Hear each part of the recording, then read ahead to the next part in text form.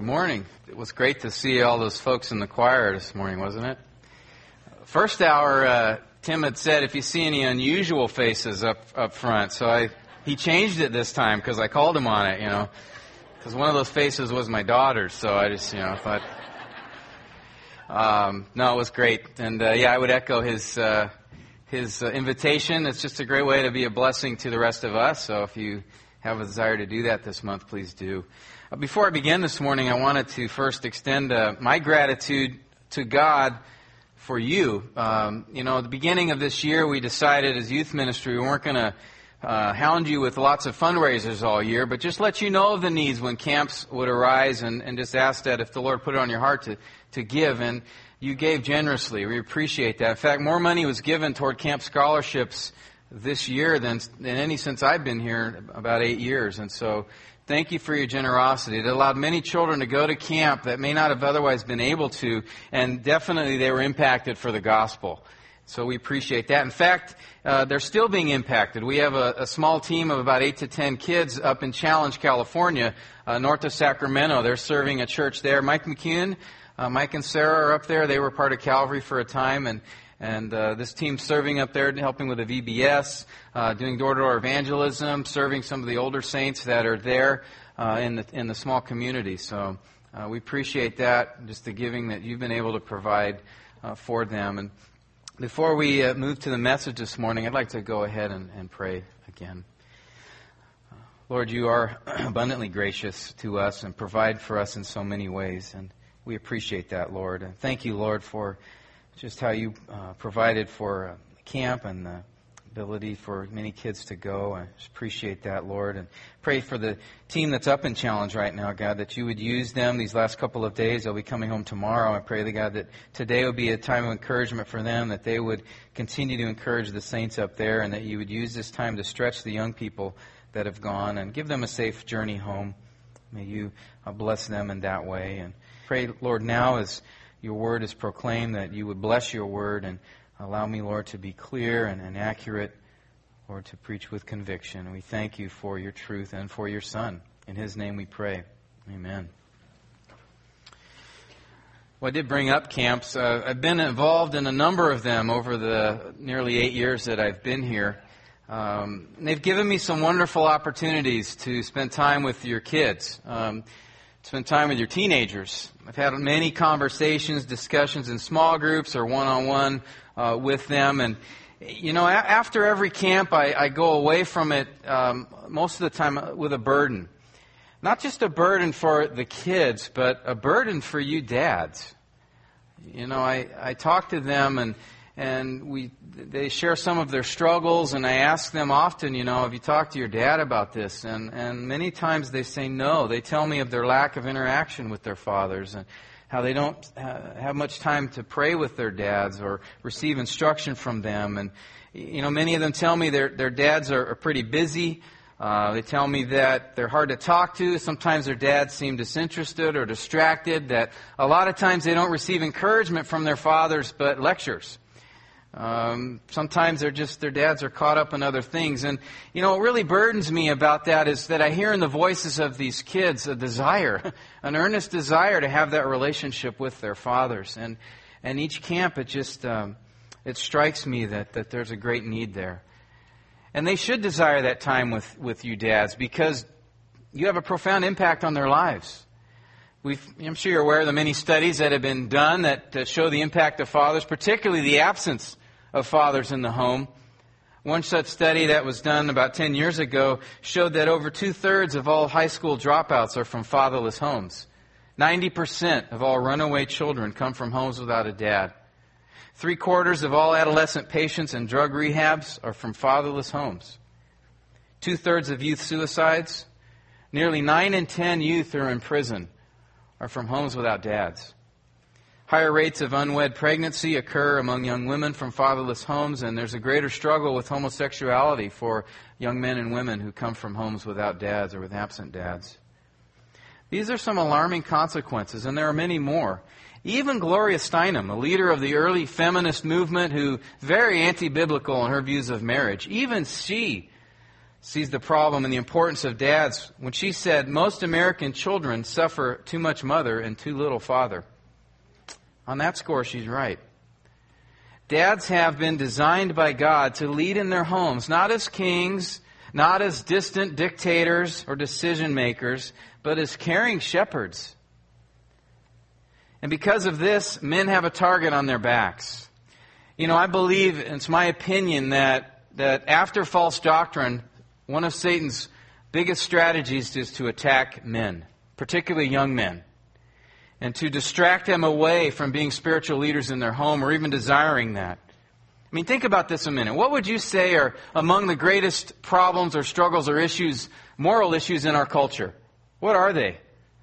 You know, I would say that they're lust, loot, and leisure.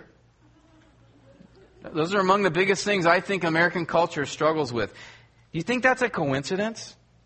Because those are the very same things that are among the greatest struggles for men. Immorality, money, achievement, materialism, exorbitant time spent on sports or leisure or games or hobbies. And Satan has been extremely effective in using them to distract men away from cultivating and becoming spiritual leaders and godly shepherds in their homes. Men, it's time for us to take back that ground that Satan has stolen from us, that he's stolen from our families.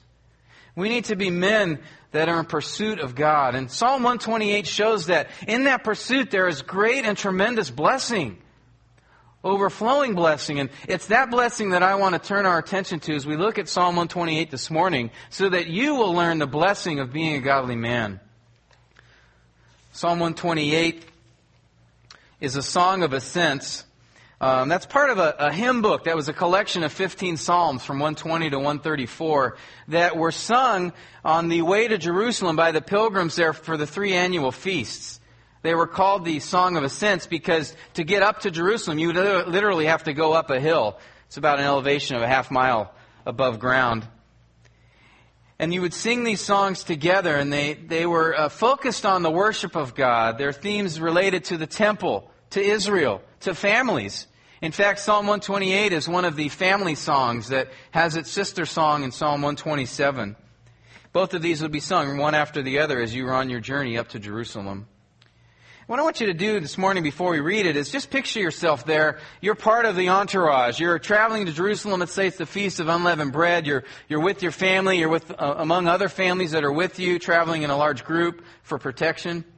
And you're there, you've got your toddler on your shoulders, your young boy is holding your right hand, and on your left is your wife with a baby, and you've got your older kids in the back pulling the carts, because they always get the rotten jobs, right? So things haven't changed, 2,000 years. They're still back there trudging along with the supplies. And just picture yourself in that scene, and you're looking around at you, and you're reflecting as these songs are sung, and you're thinking maybe about the joy of having a family and God blessing you in that way, and also maybe a little bit sobered by the thought that God has given you a great responsibility. And it's as you're thinking about these things, the words of this psalm ring out. How blessed is everyone who fears the Lord, who walks in His ways. When you shall eat the fruit of your hands, you will be happy, and it will be well with you. Your wife shall be like a fruitful vine within your house, your children like olive plants around your table. Behold, for thus shall the man be blessed who fears the Lord. The Lord bless you from Zion, and may you see the prosperity of Jerusalem all the days of your life. Indeed, may you see your children's children. Peace be upon Israel. And as you sing this song with everyone else, we don't know the author, but there's something that profoundly strikes you. Blessing is the key theme that drives this psalm, right? I mean, it's repeated several times. Verse 1, how blessed is everyone. Verse 4, for thus shall the man be blessed. Verse 5, may the Lord bless you. And not only that, there's several other additional words that have the idea of blessing with happy, well, prosperity, peace. So let's look closely at this psalm and see what it is that we can learn on blessings of being a godly man. Blessing of being a man who fears God. And the very first verse has the declared blessing. He says there again, how blessed is everyone who fears the Lord, who walks in His way. And blessed here has the idea you can translate as, the happiness of, the joy in. We hear this word blessing thrown out a lot today, don't we? especially on TV preachers. They talk a lot about experiencing the blessing or being blessed by God. But you know what? Most of the time they're talking about material things, aren't they? Wealth, food, prosperity, health. But like Inigo Montoya said to Vicini in Princess Bride, you keep using that word. I don't think it means what you think it means. Forgive the accent. It's poor, But that's the idea. You know, the world and even American Christian culture sees blessing as happiness derived from my possessions, my experiences, my circumstances. But the biblical concept of blessing goes much deeper than that, doesn't it? It's the idea of being truly fulfilled, of being truly satisfied, of being rich and happy, full of peace. It's not so much the outward condition, but it's the inward prosperity the Bible often talks about. Steve Lawson said, happiness is determined not by where your body is, but by where your heart is. Not by your external circumstances, but by your internal contentment. Not by your finances or fame, but by your faith. And John Piper, he describes ultimate blessing as not found in the gift, but in the giver. Yes, we are to enjoy His gifts, and God loves to give them. But they aren't to be a means to that, and they're not the end of fulfillment, right? In fact, Piper said in his book, God is the Gospel, the challenge is to walk a fine line between belittling the gifts of God and making the gifts of God into God. It's the line between God-cherishing gratitude and gift-cherishing idolatry. All the gifts of God are given for the sake of revealing more of God's glory, so that the proper use of them is to rest our affections not on them, but through them, on God alone. I like how he says that. In other words, supreme blessing is not found in what I have in life, but who I have in life. We see this in the life of Habakkuk. Listen to what he says in Habakkuk 3:17. Though the fig tree should blossom, and there be no fruit on the vines, though the yield of the olive should fail, and the fields produce no food, though the flock should be cut off from the fold, and there be no cattle in the stalls, yet I will exult in the Lord. I will rejoice in the God of my salvation. Did you hear that? He said, no matter if everything's terrible around me, I'm still going to exult in God. I'm going to find my satisfaction and glory in Him. That is the kind of blessing that God speaks of. It's that inner peace, right? Inner contentment. It's a settled joy. So the burning question then has to be, well, how do I get that? How do I get in on this blessing action? What does that look like? Well, if you were to Google a secret of blessing, you would find probably 38 million plus hits. You know, everyone's got an opinion on this one. Some would say, well, inner blessing, the secret of blessing is to show gratitude. It's to give unconditionally. Another will say it's love. Another would say it's being content, raising a family, or fulfilling a bucket list. Televangelists will tell you to give your money to be blessed. But after Jack's message last week, we know what to say to that, don't we? How to be blessed really is no secret. In fact, the psalmist repeats it a couple of times here. He gives us the answer. He says in verse 1 right off the bat, how blessed is everyone who what? Preach to me here. Everyone who fears the Lord, right? He gives it there clearly. Blessing is directly tied to our fear of God. And it's for all who fear the Lord. The next question then is, well, what does that mean? How do I fear the Lord? What does that look like in my life? How do I get there?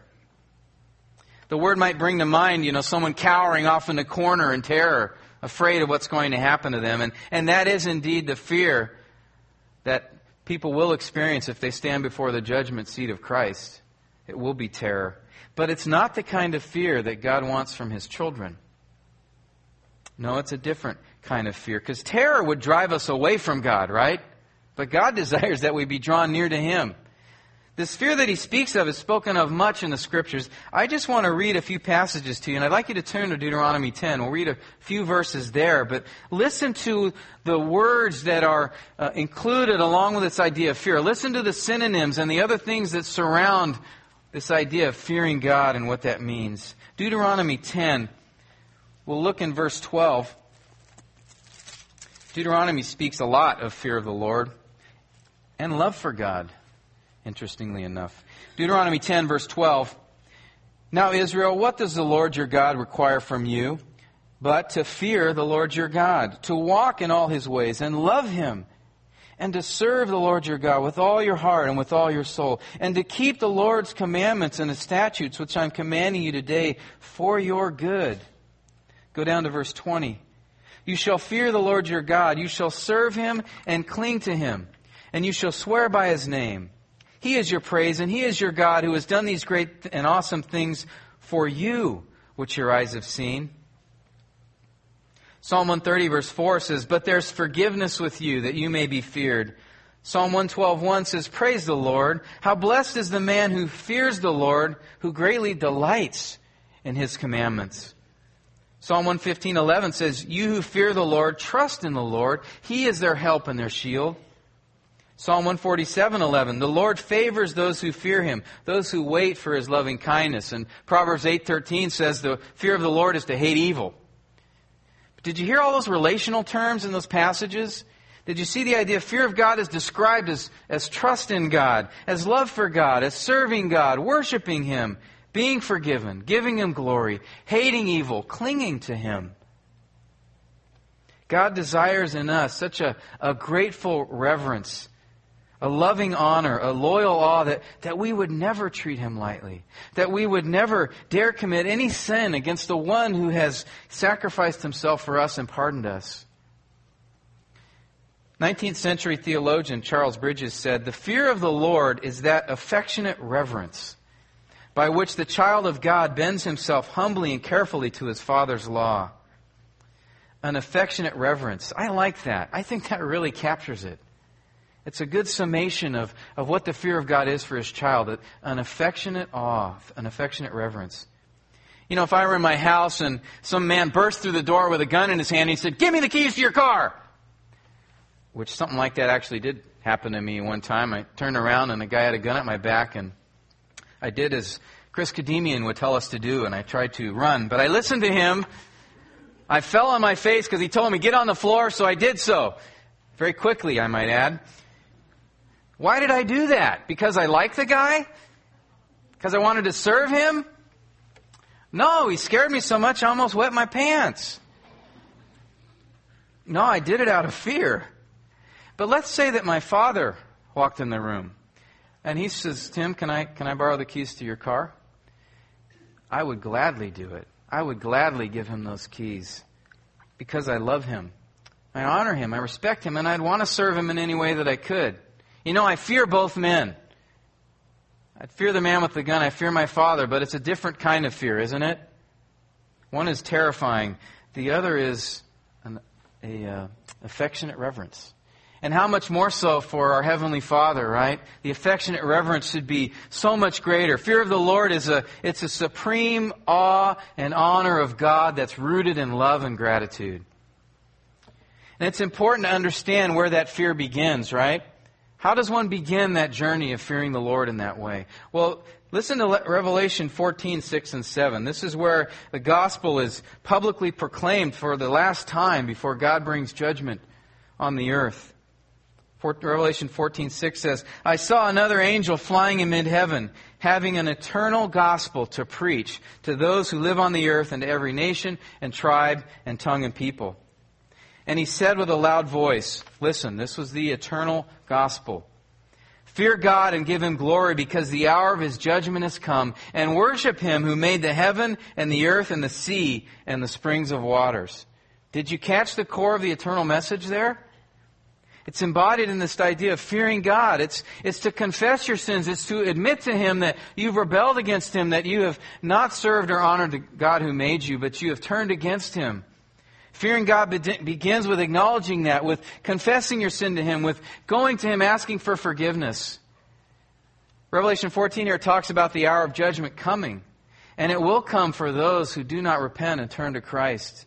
But God has offered amnesty in the blood of His Son, has He not? He has offered a means of forgiveness. He has offered a way out of that eternal judgment. If we would just be willing to turn from our sins and place our trust in Christ. And that's where the fear of God begins.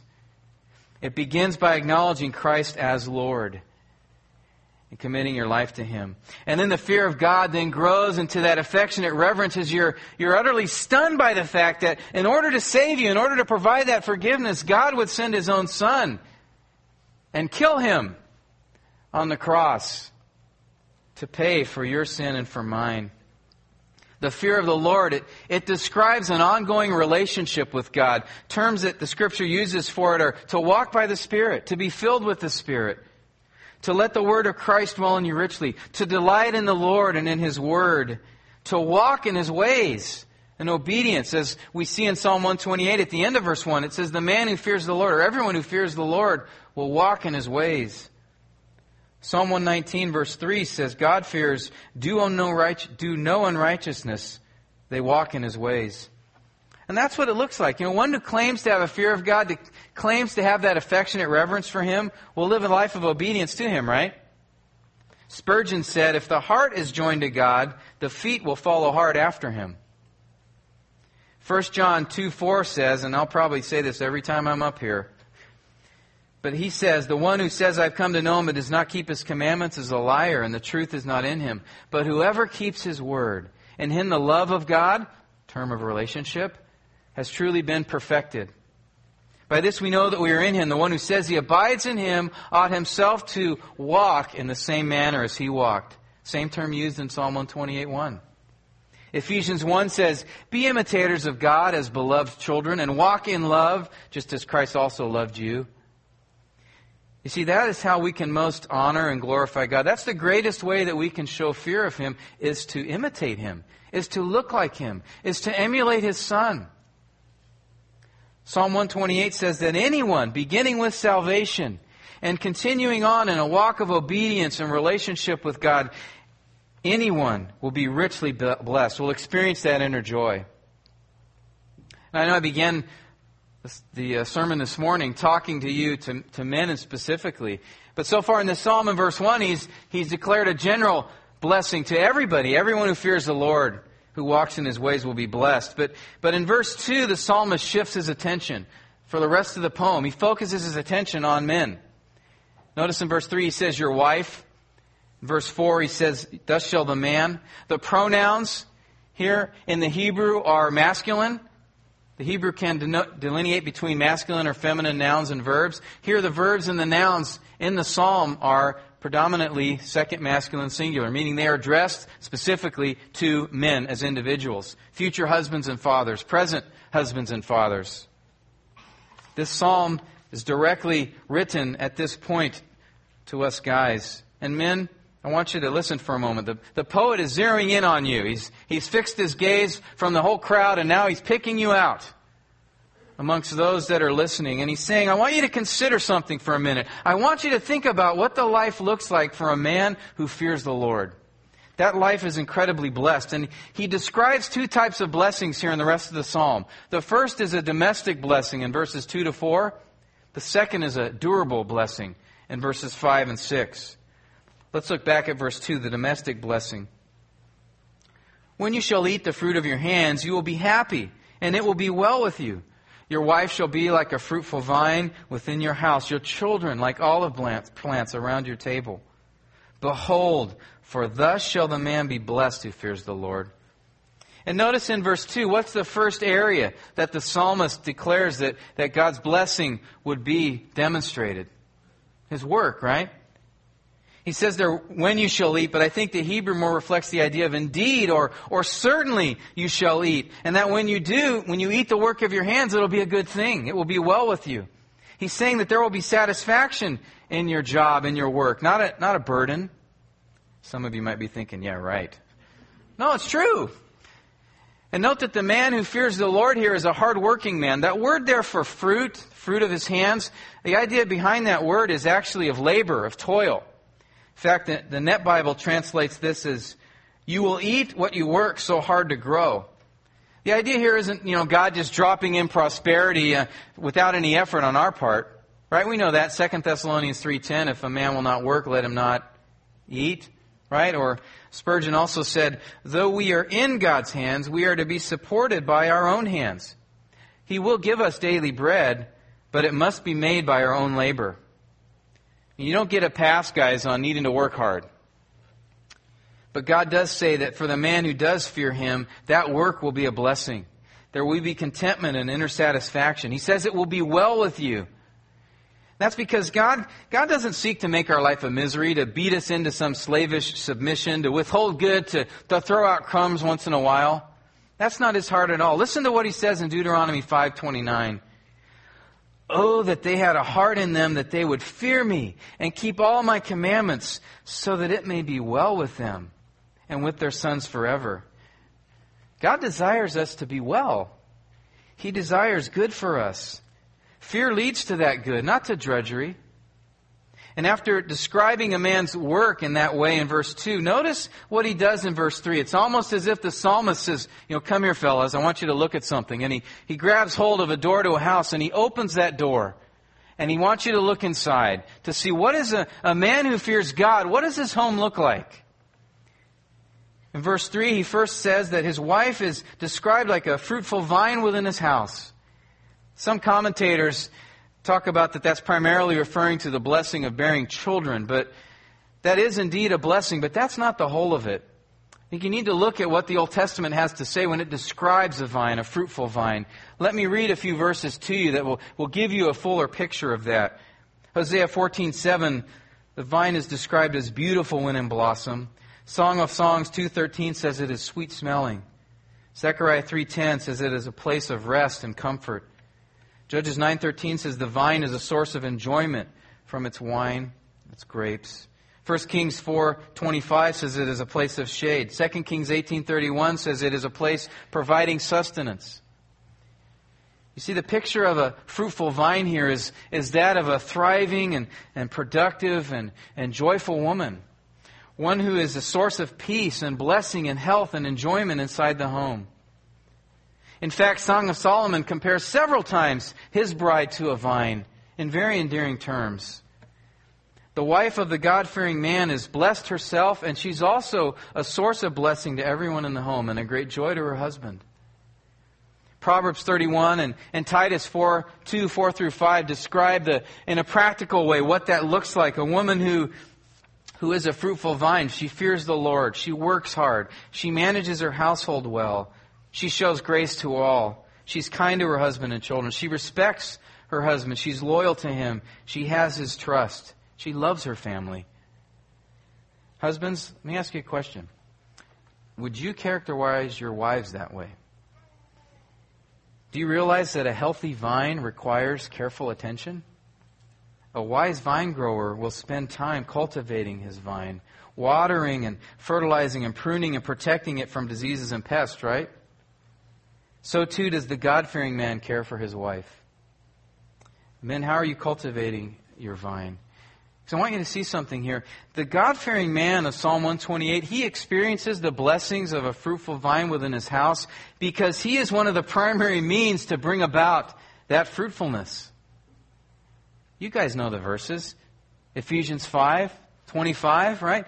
Husbands what? You got to preach to me too, all right? Husbands, love your wives, just as Christ also loved the church and gave himself up for her, so that he might sanctify her, having cleansed her by the washing of water with the word, that he might present to himself the church in all her glory, having no spot or wrinkle or any such thing, but that she should be holy and blameless. 1 Peter 3:7 says, you husbands, in the same way, live with your wives in an understanding way, as with someone weaker, since she is a woman, and show her honor as a fellow heir of the grace of life, so that your prayers will not be hindered. Men, these verses contain the tools for the master vine grower.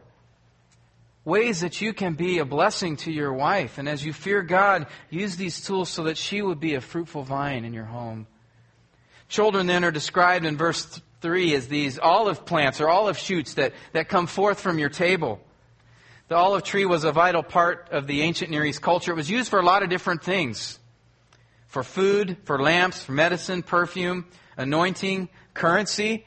It's probably one of the most valuable commodities that you could have. And the description here of children coming out as olive plants is one that gives provision, comfort, future prosperity, and security. And notice the location of these plants, these olive plants that are sprouting forth, is from your table. Right? That is a central location in the family, right? A place of gathering, a place of provision, of fellowship, of family identity, a place to cultivate unity in the home. And children are seen as these shoots coming out of this location of nurturing and care. Dads, how are you doing cultivating those olive shoots?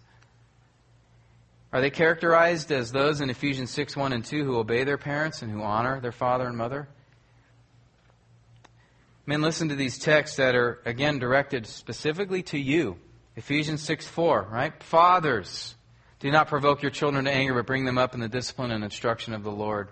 Psalm 78, verses 5 to 7, says, For he established a testimony in Jacob, that's the word, and appointed a law in Israel, which he commanded our fathers, that they should teach them to their children. Men, are you leaving the roles of shepherding your wives or your kids, shepherding your kids, to your wives or to the church or to someone else? Guys, how involved are you in the spiritual care and nurturing of your kids? Are you in it for the long haul? You know, olive plants can take up to 10 years before they will yield fruit. Children take probably twice as long, right? We've got to be in it for the long haul. And so as we look into the God-fearing man's home, we see a picture, a portrait, a Thomas Kinkade painting that has been given to us of a home that depicts it. It's vibrant, it's peaceful, it's loving, it's unified, it's productive. Men, do you desire such a home? Men, do you want a place that is indeed a place of rest, of unity, of joy? Look at verse 4. Here the psalmist, again, fixes his gaze on men, and he doesn't want us to move too quickly away from verse 3. He wants us to stop and to linger there for a minute. As he says, Behold, thus, certainly, indeed, shall the man experience blessing who what? Fears the Lord, right? He wants to repeat himself again and say, men, stop a minute. Take a look at this. Don't move on too quickly. Because this is how God will bless you if you fear Him. You will experience this in your homes. What does the portrait of your home look like? How does it compare to verse 3? Is your wife a fruitful vine, or is she shriveling up? Are your children these vibrant, healthy olive shoots coming out from your table, or are they weeds? Is your home a place of peace where God is integrally woven into the fabric of your life, or is there constant conflict, rebellion, strife, worldliness? Do you want to see change, guys? Think about it. Do you really want to see change? Or do you want to see it even better than what it is now? You first need to recognize something. Your wife isn't the problem. Your children are not the problem. Your circumstances are not the problem either. You are. Draw near to God, guys. Beg Him. Beg Him for that affectionate reverence for Him. Spend consistent time with Him.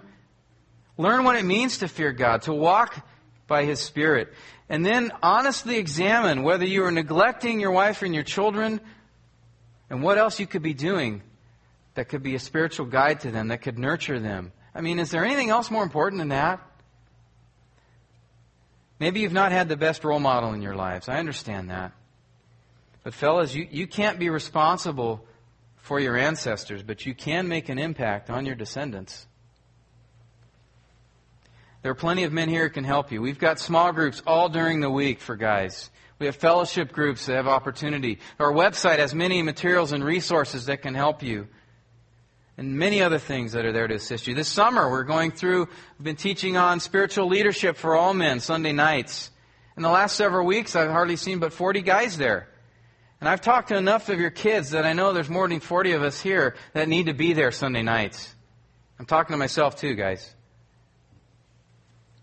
Be committed to fearing God. Don't let anything get in the way of that. If you want to see revival in your homes, men, it starts with you.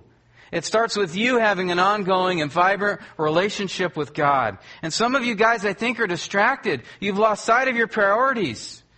You're in danger of losing your families. And I'm not talking just physically here, but spiritually. I mean, when's the last time you sat down with your wife or your kids and say, how are you doing with the Lord? When's the last time that you prayed with them?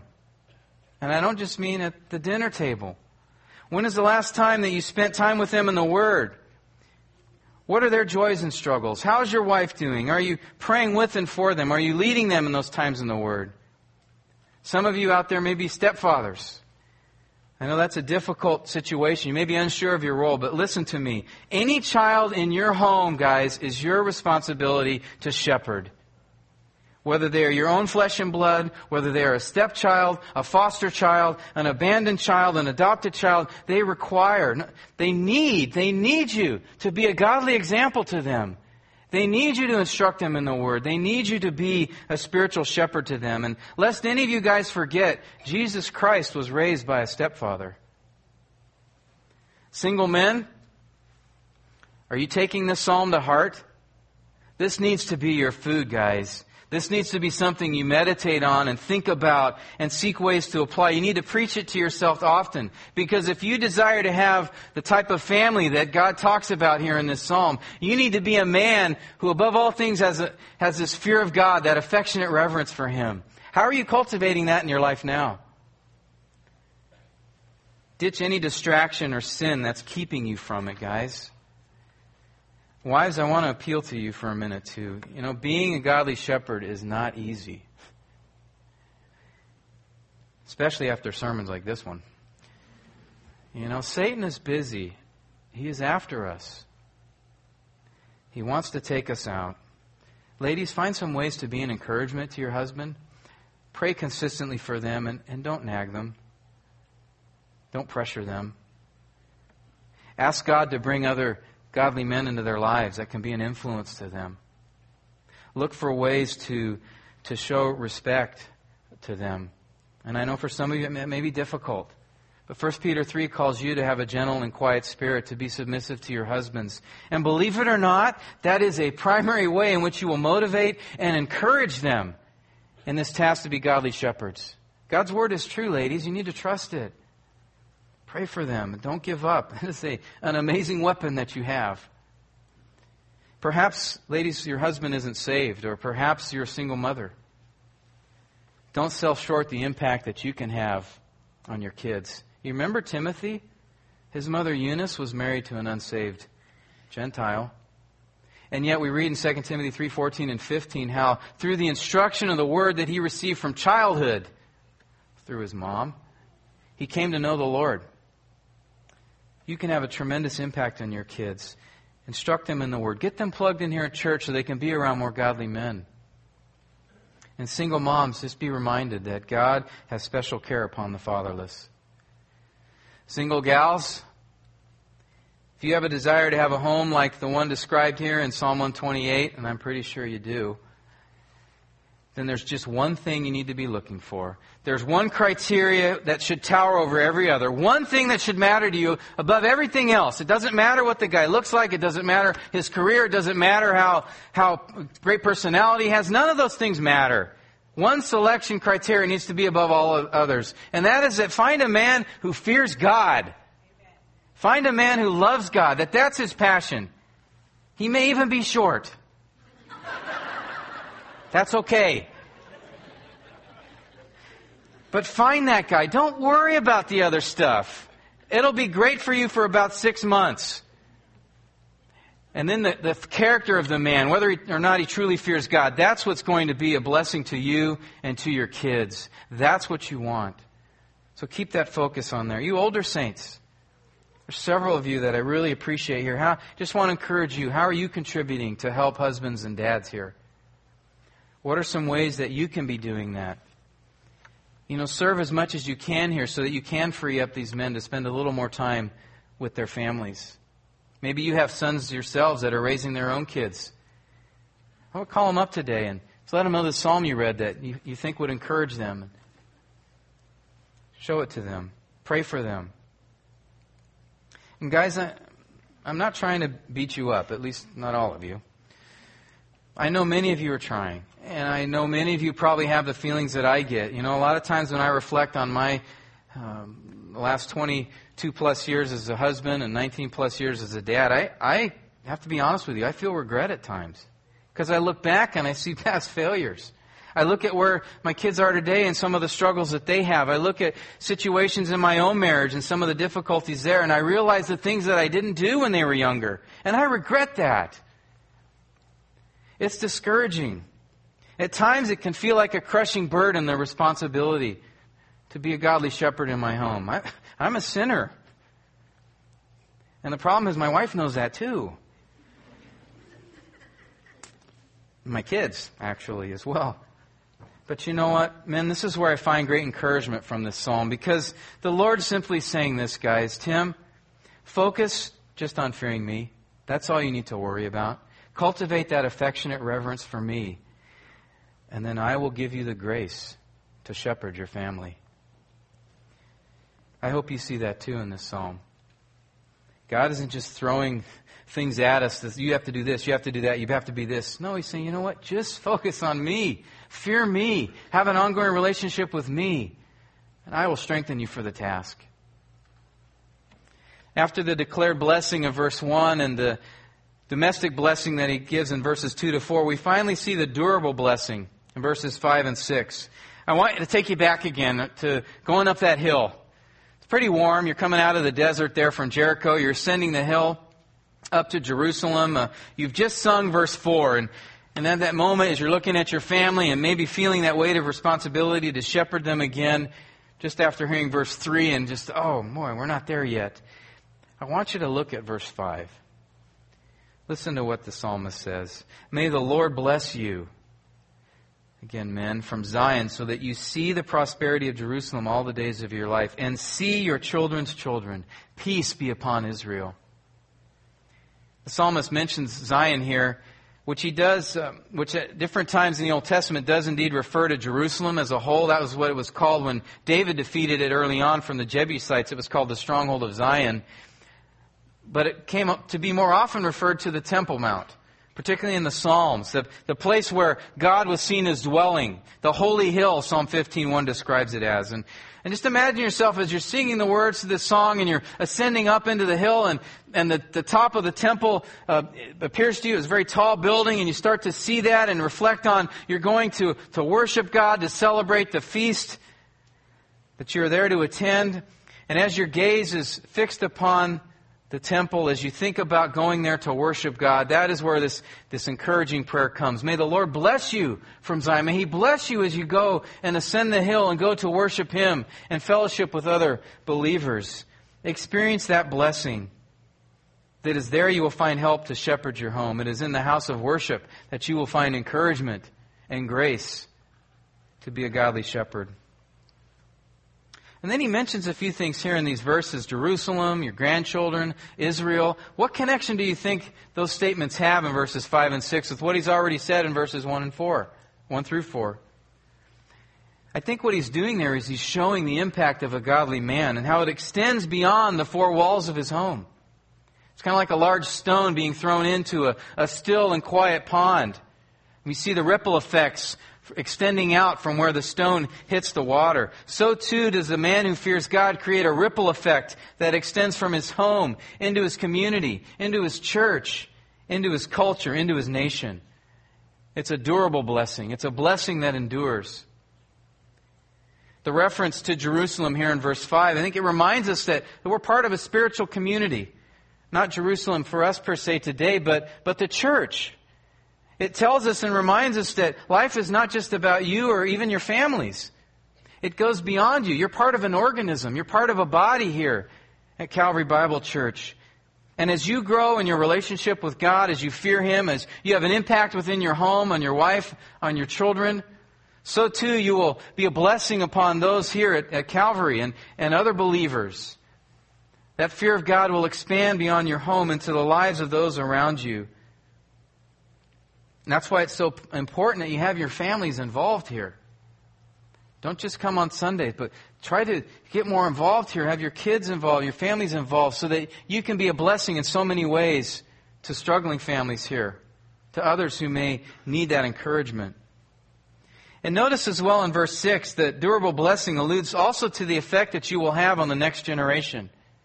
he says here, may you see your children's children. And I think he's talking more about not just living a long life so that you would see your grandkids, but actually, too, alluding to the impact that you can have on them. It's like, look at your grandkids. Psalm 103:17 says, but the loving kindness of the Lord is from everlasting to everlasting on those who fear Him, and His righteousness to children's children. It is indeed a tremendous joy to see your children walk with the Lord. But what I look forward to even more is to see their kids walking with Christ. Psalm 78, I read earlier, 5-7, talks about that.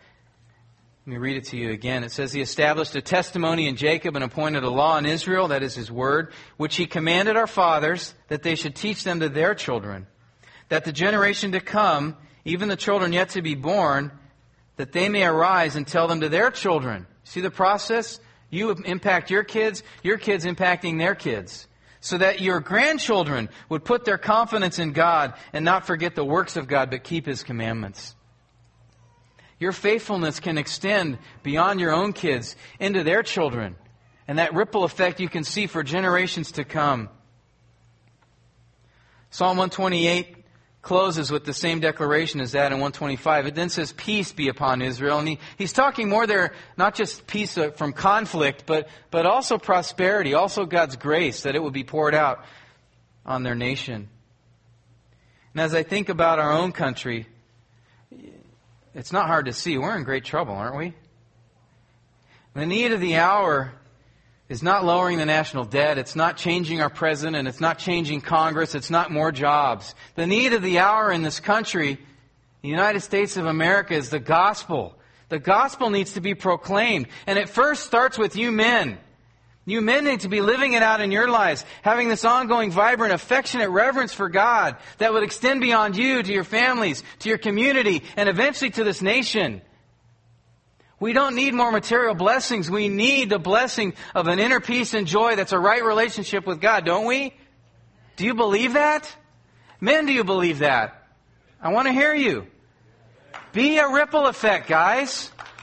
You can do it. Just one guy can affect change.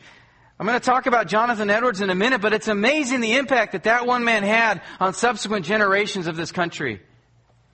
You can be just such a man.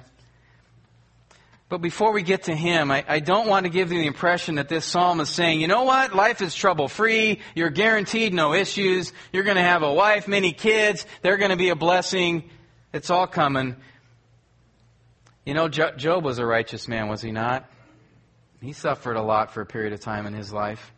Jesus, of anyone who was a perfect God-fearer, who was the Son of God, and yet he was not married, he had no kids, he did not live a long life, and he suffered greatly. Psalm 128 it's a wisdom psalm. It's written in the nature of the Proverbs. It expresses general truisms of life. It says that, generally speaking, a man who fears God will experience the things talked about in this psalm. But that doesn't mean God will not hone and shape that God-fearing man through trial and affliction, through heat. The more you beat a sword, the stronger it becomes. Remember, too, in those times of beating, that true blessing, true happiness, and inner peace, that comes with the satisfaction of walking with God. That's where blessing comes from. And Paul experienced that, didn't he? In Philippians 4:11, he says, I've learned to be content in whatever circumstances I'm in. He learned the secret was not in the circumstances, but in his God. Jesus said himself in Matthew 6:33, you need to seek first His kingdom and His righteousness, and all these things will be added to you. As I mentioned just a minute ago, Jonathan Edwards is, I think, a modern-day illustration of a man who feared God. He was considered by many to be the greatest theologian that America has ever produced. In the early 1700s, his ministry contributed to the Great Awakening, one of the greatest revivals ever seen in this country. And not only did he have an impact on the church of his day, but he had a ripple effect through many generations after him. Listen to a study that was done about 150 years after his death on the impact that he had on subsequent generations in his family. Over 100 of his descendants were lawyers, back when that was a good thing. That was for Ed and Tom. 65 of them were professors, 13 of them college presidents, 60 authors and editors of 135 books of merit, 60 physicians, 1 med school dean, 75 Army or Navy officers, 80 public officials, including 3 mayors, 3 governors, 3 U.S. senators, several congressmen, and a vice president. 100 of his descendants were pastors, and another 100 became missionaries. Is this not the picture of the blessed impact of a man who fears God? And you know Jonathan Edwards, for him it began when he was a teenager.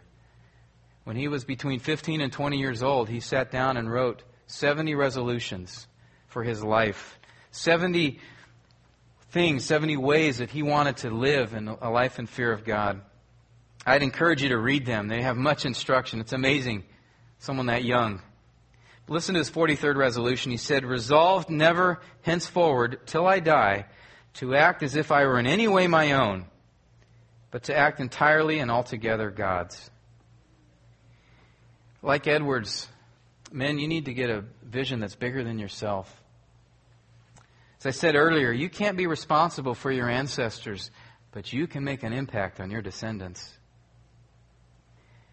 Roman Emperor Marcus Aurelius said in the late 2nd century, "What we do in life echoes in eternity." No, Russell Crowe did not make up that line. Emperor Aurelius actually said that. And guys, it's true. What will be your echo? Will it be that you lived a life for pleasure or success or fame or money, or that you spent yourself for Jesus, and that heaven is now more populated because of you? You know, Joshua was just such a man. Listen to his life resolution that he shares in Joshua 24:15. "If it is disagreeable in your sight to serve the Lord, choose for yourselves today whom you will serve, whether the gods which your fathers served, which were beyond the river, or the gods of the Amorites in whose land you are living. But as for me and my house," preach it, fellas, "we will serve the Lord." May this be your resolve, men. And may God's grace, and may you know God's grace, it's sufficient for you to carry out just such a resolve. May the Lord bless you from Zion as you seek to fear Him. Let's pray. Lord, there's much more that I just feel that needs to be said. God, I thank you for this psalm. I thank you for showing us just how interconnected our walk with you is to our families. And just how much our lives are intertwined with those you've called us to shepherd. God, I pray if there are any men out here, Lord, that have been distracted, that have not been committed to shepherding their homes, that you would move in them, bring encouragement, bring exhortation, conviction, motivation, whatever is needed, God, so that they would have an impact in their homes and in our church. Lord, I pray for women here, Lord, that you would encourage and strengthen them, Lord, especially those that may have husbands that are struggling in this area, or maybe do not have husbands at all. May you come alongside them and bring them comfort and grace.